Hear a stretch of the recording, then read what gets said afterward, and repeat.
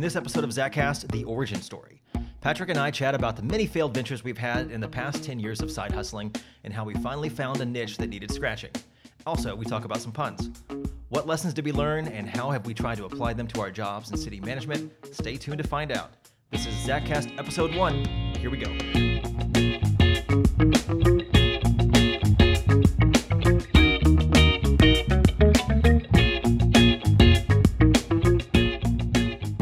Hey, Patrick. Hey, Chad, what's up? Just figured we could talk about how we got to this point. Yeah, why we're doing a podcast at this point. Yeah. It's kind of how do we get to the point where we feel comfortable enough doing a podcast? Yes. There you go. Took a little while.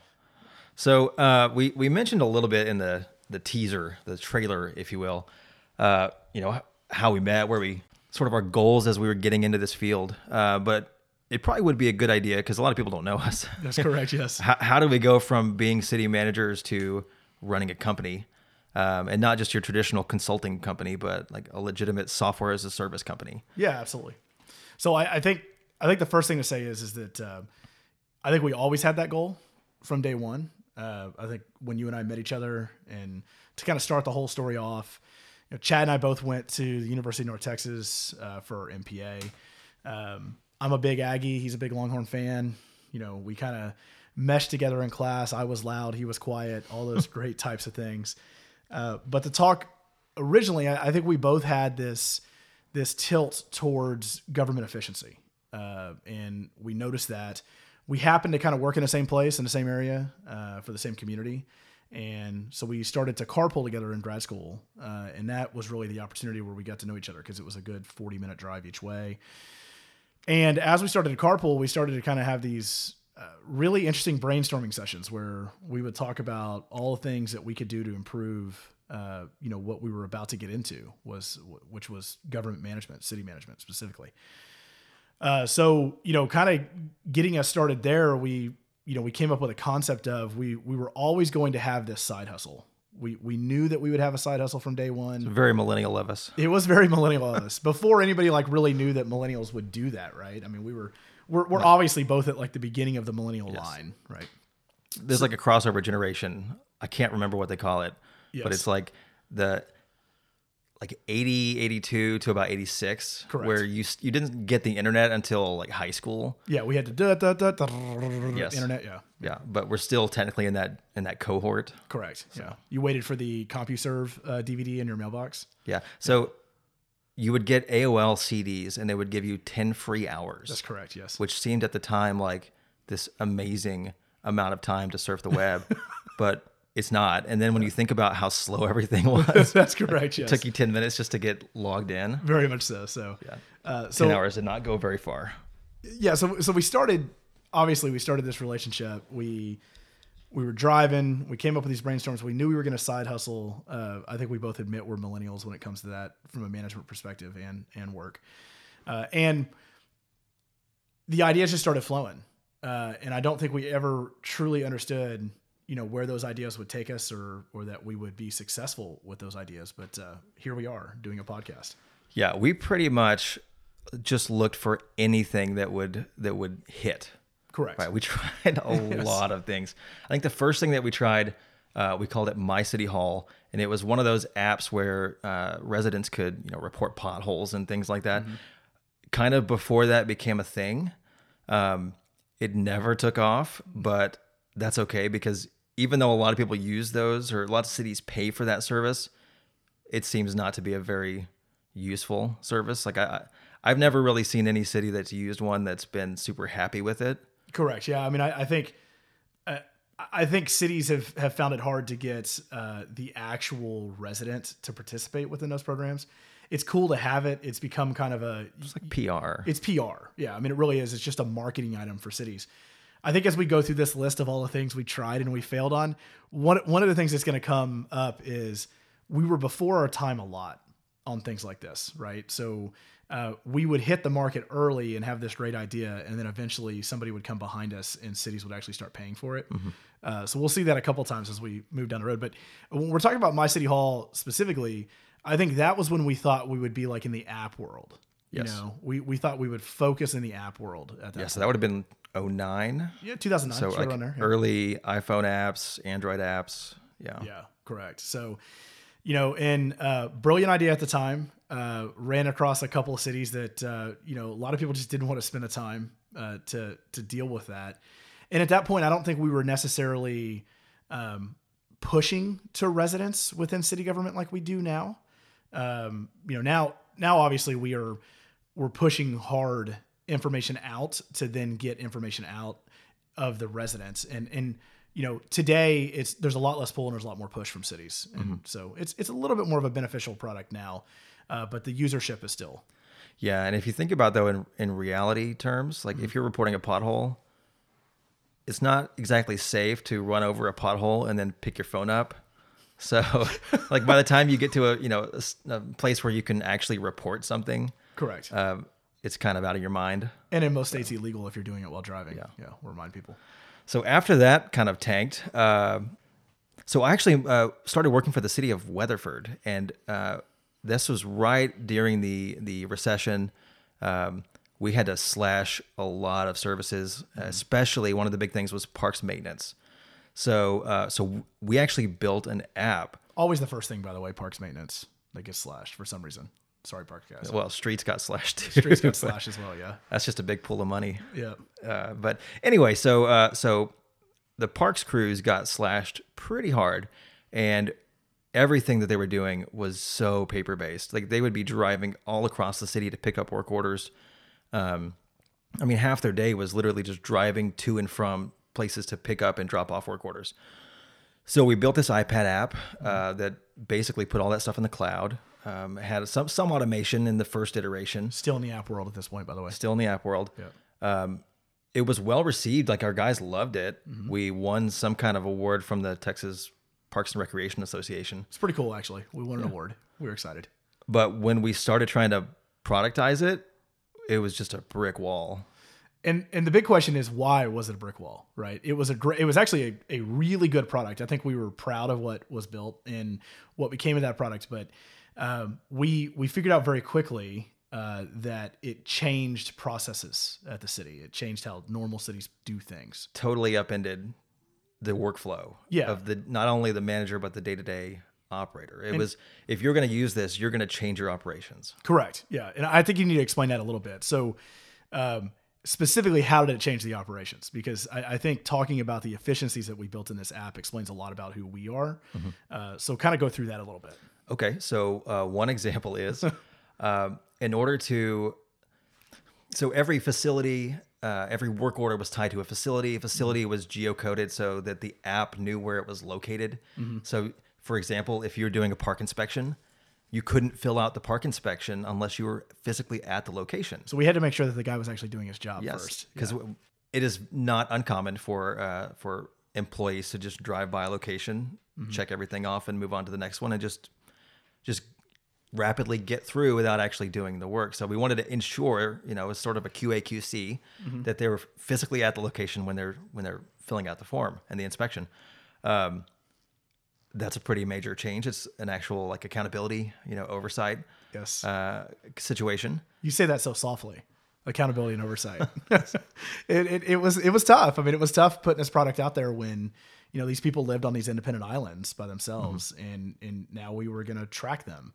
And this was even kind of before, the world of like GPS vehicle tracking, like the FedEx and the UPS and, well, at least in terms of using it for analytics purposes. Yes, correct. For oversight purposes, it was a thing, but yes. Yeah. We had very tentative or preliminary sort of AI systems that would help the mid-level managers find crews that were better at certain tasks and help them organize work based on who is already assigned what task and where they're going to be doing it in, different parts of the city, and on what day do we expect them to do this, so that they wouldn't be assigning tasks or even have to think about trying to logistically set up work in an efficient way. So to say that in like more simple terms, if a parks crew member was able to fix a sprinkler system faster within the app, it would start to prioritize to that parks crew member that they would go fix that more often.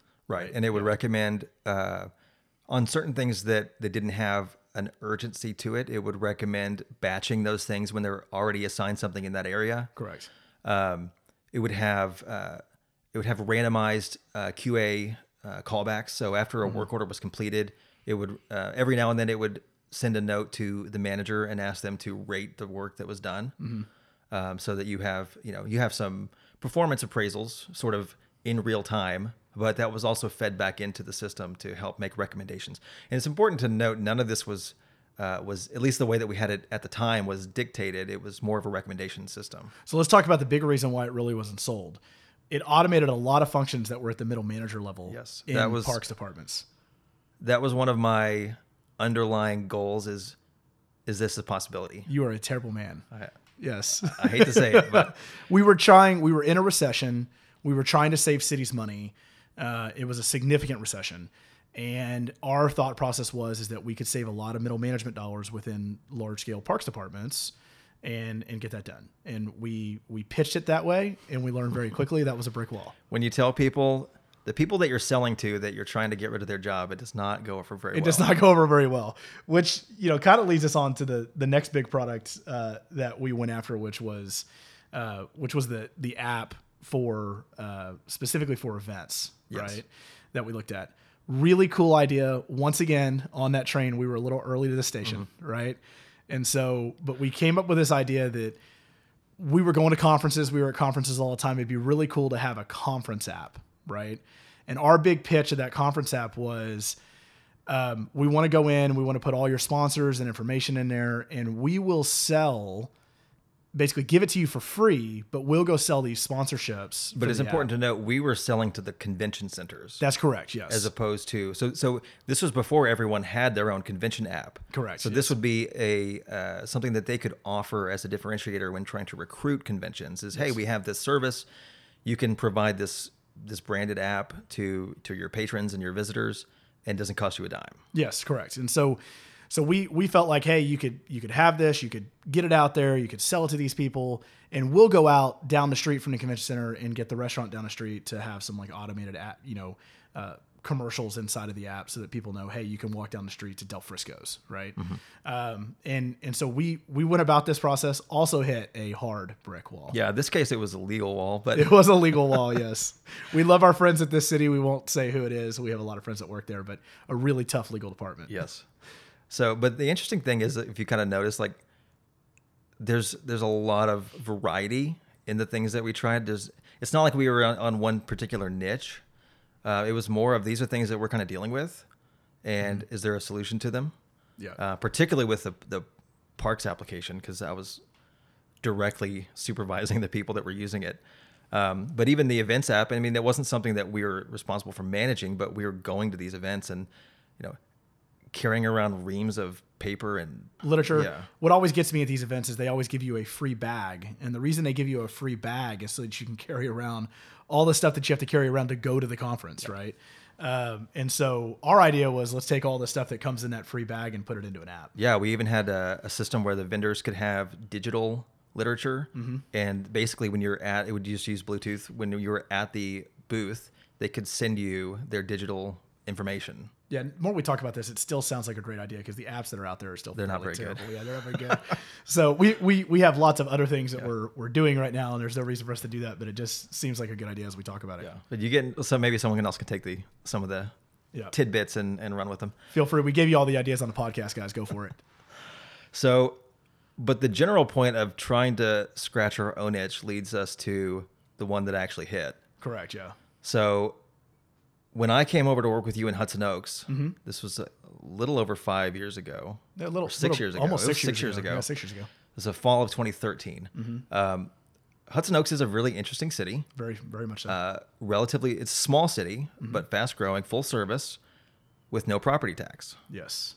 Which in Texas is pretty much unheard of. And we will have a lot to say about the benefits in the future of those kinds of constraints. But it really makes you reevaluate how you do things. But in our particular case, it meant that sales tax was such a critical element of our operations. We needed to have a tool that could really help us understand it. Correct. And to be clear, we built this because we needed something on the ground in real life, much like the Parks app, right? And working in Hudson Oaks is so interesting because especially in a down economy, sales tax is so elastic and it drops so quickly that your decision points don't have 6 months. You need to be able to look at it now. And that's what we were stuck in. We were stuck in an environment where we didn't get to see sales tax but once every like 5 or 6 months. And we needed to be able to go through and analyze our sales tax in real time so that we could look at our businesses and make sure that their performance was where it needed to be, help them if we needed to reach out to them from a retention issue, but also to start making smarter economic development decisions long-term for our community. I think that was one of the biggest things we looked at too. Yeah. And not to be like salesy, but even to this day, most of our competitors are more focused on audit. Correct. Yeah. And we really wanted to tackle this problem from an analytical perspective. In fact, when we built the product, it didn't actually have audit in Right. it. Yes, correct. So we spent, I don't know, 6 weeks just really building out a minimally viable product that we could use. And we basically just imported the data that came from the Texas Comptroller and put it in some maps and some charts and graphs. And Zach won. The original baby. The infant that everybody says is pretty, but really wasn't as pretty as we thought it should have been. you got to see the baby. Yeah, you got to see it. So we used it for, I don't know, a couple months. Yeah. And then just reached out to a handful of friends and close colleagues and showed it to them. And I think over a couple of happy hours, we may have run into some folks who I think so. We had some conversations. Usually over happy hours, always things happen. That's one of these, hey, you should see this. Yeah, you should see what we did. So, and really, I think at that point, I'm not sure we actually thought we had a product we were selling. That's the interesting thing about Zach is I felt like with the other products, we were intently trying to sell. Right. With Zach, we literally just built it so that we could use it. We just built it so that we could use it. And then we just wanted a couple friends to look at, look what we did, Pat us on the back. Pat us on the back. Give us a attaboy. Good job. But I think what we ended up getting is we started getting friends that were intrigued, right? One of the great things about going to UNT and being in an MPA program in Texas is that we're very close knit, right? And so everybody who works in the industry here in our program, we could kind of reach out to and we knew. And so it kind of started from there. And so we had a few people that tried it, gave it a shot. And I think after maybe like the second or third person who took a look at it, we were like, okay, maybe we should go try to sell this. And so you looked at me and said, okay, it's your turn to go work. Right? Yeah, because if you don't know us, I'm the programmer and Patrick is the, I'm the Steve Wozniak. Patrick is the Steve Jobs. Which, by the way, he hates it when I say that. I'm so happy to get that on a recording for everybody else to say on the podcast. Steve Wozniak is doing just fine. He is doing just fine. Yeah, that's true. So, but absolutely. So then at that point, I think we went to, and at this point, guys, I think it's important to say that it was not as fully developed as it is now, right? It probably was still a little buggy at that point. It was certainly a minimally viable product. So we went out there and we sold for dirt cheap. I can't even remember what the original cost was. $600. $600. We weren't even proud enough yet to charge real money for it.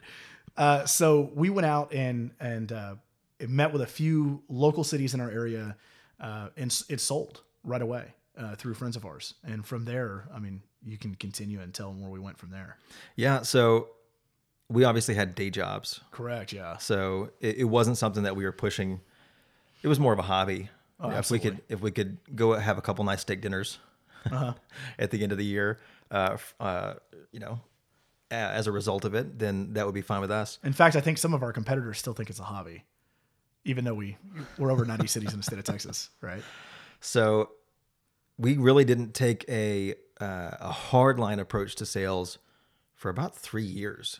Yeah, probably almost 3 years. So we finally got to a point where an inflection point, do we want this to be real? So what number of cities was that? Was it like 17 cities? It may have been yes, it was okay. 20, under 25 for sure. So over like a 2.5 to 3 year period, I pretty much went out there and sold 17 cities in my spare hour a day. Right. Like at lunch, making a couple phone calls. Yeah. And then go back to work. Correct. And to understand schedule wise, Chad's full time now and Zach, but just to understand what this side hustle looked like for us, we would go to work and honest to goodness, we would work 8 to 10 hours a day, Hudson Oaks, because we love it. We love what we did. Chad loved what he did. I love what I still do. And we would do that. And then we would come home at night and we would basically work. And this was pre-kids, well, at least for me. Yeah, I think I had one on the ground maybe at that point. So But even after kids, I mean, we always had an hour a night or an hour and a half a night where we were at least checking into or doing something. You're programming and I'm checking into client relations, whatever that may be. So it's pre-sales team. We're at like 17, 18 cities, somewhere around there. And then we got to that decision point. Yeah. So we brought in Allison, which if you're a client, you know Allison quite well. Yes, absolutely. And she just took it and ran with it. Which is an interesting story on its own. I think, we'll get Allison on a podcast for sure and tell her story, but Allison just happened to be a friend of mine. Her and her husband and our kids, we all go to school together and knew each other. And I think we just happened to be over dinner one night, and she was talking about working for a software as a service company in the larger city next door to us, and she didn't love it all that much, and had no idea because we don't really even talk to our friends about owning a software company. We don't talk about that, and she had no idea. And I just kind of pitched to her. Also, if you're not in the industry, I found it really difficult to explain that we have a website that helps cities analyze their sales tax data. That's correct. It's very hard. They're like, oh, okay. Oh, sure. Yeah. So, really just over a dinner, having a conversation, there probably were a few drinks involved. There usually always are. She said, and I got home that night and I looked at my wife because she's a good friend of my wife's. And I said, hey, I really think maybe Allison would be a good choice for Zach. Chad, I've been talking about higher end sales. And she's got some software service experience, and I think she'd be a great choice. And then it took off from there. I think you and I had lunch with her like the next week. Yeah. Came on board, had no background in sales tax, very quick study. No background in cities at all, right? So very quick study, and now she knows as much as we do in that world. So it's pretty impressive where she's come from. Yeah. So since then, we've gone from around 20. We're now in 93 cities and special districts across Texas. Correct. Give us a week, we'll be at 95. Just shooting for that big 100. Yeah, that big 100. Whoever the 100 client is, they're gonna have a good day. So through all of this, and a lot of these things that we'll talk about here in a second will be sort of sprinkled in through pretty much all of the discussions we have on this podcast. But if you could say, like, what are the maybe 2 top things that you've kind of learned throughout all this process, especially when it relates, to running a city, but even just generally? Yeah. So, I think the first thing would be, understanding where Hudson Oaks is and what we do. We run so much different than any other city out there. We've almost become a little bit of an incubator for the larger cities. We have lots of relationships with the bigger cities where we talk about what we do and how we do it. I think the biggest thing that the side hustles brought to the real life equation, that's what I call my real job, is the real life. And I think the biggest thing is the spirit of being an entrepreneur, right? And how that's filtered through all of our staff.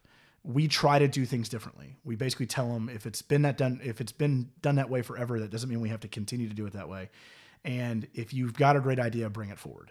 We have a really open relationship. In fact, we have no doors on the offices. Literally no doors on the offices. My staff loves that and hates that at the same time, I'm sure. And to symbolize it even more, we took the doors off and turned them into our desk, which is pretty cool. But the reality is that, I learned really fast that in order to survive as a city without a property tax, we had to be creative and we had to really think about doing things differently.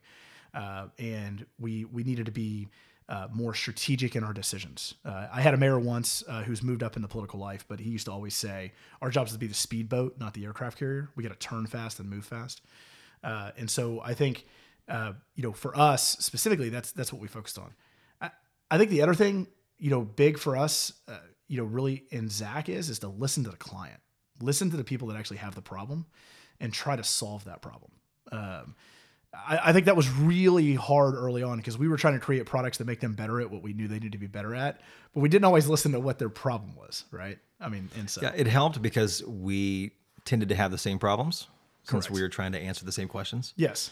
But we're also a small city, 2,200 at the time. Yep. A couple million in sales tax revenue. Mm-hmm. It's a little bit different than, a city of 200,000 with, $50 million in sales tax revenue. Yeah, correct. So the scale is different. The questions that need to be asked and answered are different. And sometimes the speed with which those questions need to be answered is different. Absolutely. Yeah. One of the best things about our software is that it's really there when you need it. Mm-hmm. The data is updated once a month. That's how it works. That's how it works in Texas. Yeah. Yeah. That's the legal environment that we operate in. Mm-hmm. So we get a lot of traffic that first week, and then not a whole lot until the next month. Correct. Yeah. So we have a lot of time to have personal relationships without having specific technical questions about the website or things like this. We can really kind of interact with our customers. Absolutely. Yeah. We don't take vacation on sales tax week. That's the 1 week that we It's can. the 1 week we don't take vacation on for sure. But yeah, I think, you know, we've learned a lot being in the industry, right? Being in city government has taught us a lot. It's a big differentiator for us that we have those connections and those relationships and that we've been able to really identify with the client, hey, what do you need? In fact, if you take Zach 1 and you look at where we are now with like our release of Zach 3 that's coming up here pretty quick, if you take that and you look at where we are today, most of what we've added into that process and in that program is client driven. It's specific things that they've said to us, hey, this is what we want, right? And I think I've been able to take that into my real world in Hudson Oaks and listen to my residents. This is specifically what we want. You know, we have lots of conversations. Everybody wants a park, right? Everybody wants to spend $1 million. You don't have a property tax. You can't go build huge parks. You can do some really cool things in parks, but you can't go build huge parks. You still have to have a professional conversation with people. But I feel like, you know, we've really, I've changed who I am because of the processes that we took in a side hustle. And that's pretty cool. That's pretty cool to see where we've gone. Yeah. I definitely think that every aspiring city manager should be looking for ways to side hustle. Absolutely. 100%. Looking for opportunities of, you know, inefficiencies in the market, in your operations. You're dealing with this stuff on a daily basis.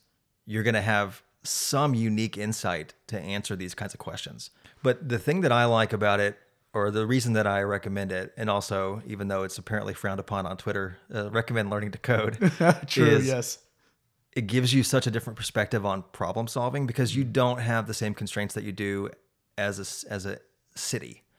You know, you're operating in a very specific legal framework with very different board of directors. Correct. Who's accountable to your entire resident base versus when you're working on something, trying to solve a problem on your own, you get a little bit more freedom. And I have found that I've always been able to bring that back to my day job. Yeah, absolutely. So, I mean, I think one of the interesting things about, you know, that you and coding that brings it up. One of the fun things is when we talk to our clients or we go to conferences or we talk to folks in the industry from a software standpoint, and they ask us the questions like, oh, well, how much did it cost you to code that program, right? 6 weeks. 6 weeks of Chad's time late at night. Yeah, right. And, you know, I think what's unique about us is we do everything. You know, everything's done in-house. You know, Chad, from a brainchild standpoint, comes up with all that code base. We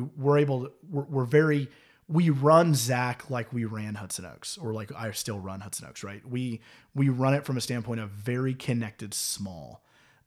Even though we've grown a lot, there's no doubt that we've grown a lot. We still cherish those direct relationships that teach us what people need, and you're able to adjust it on the fly, right? And that's special.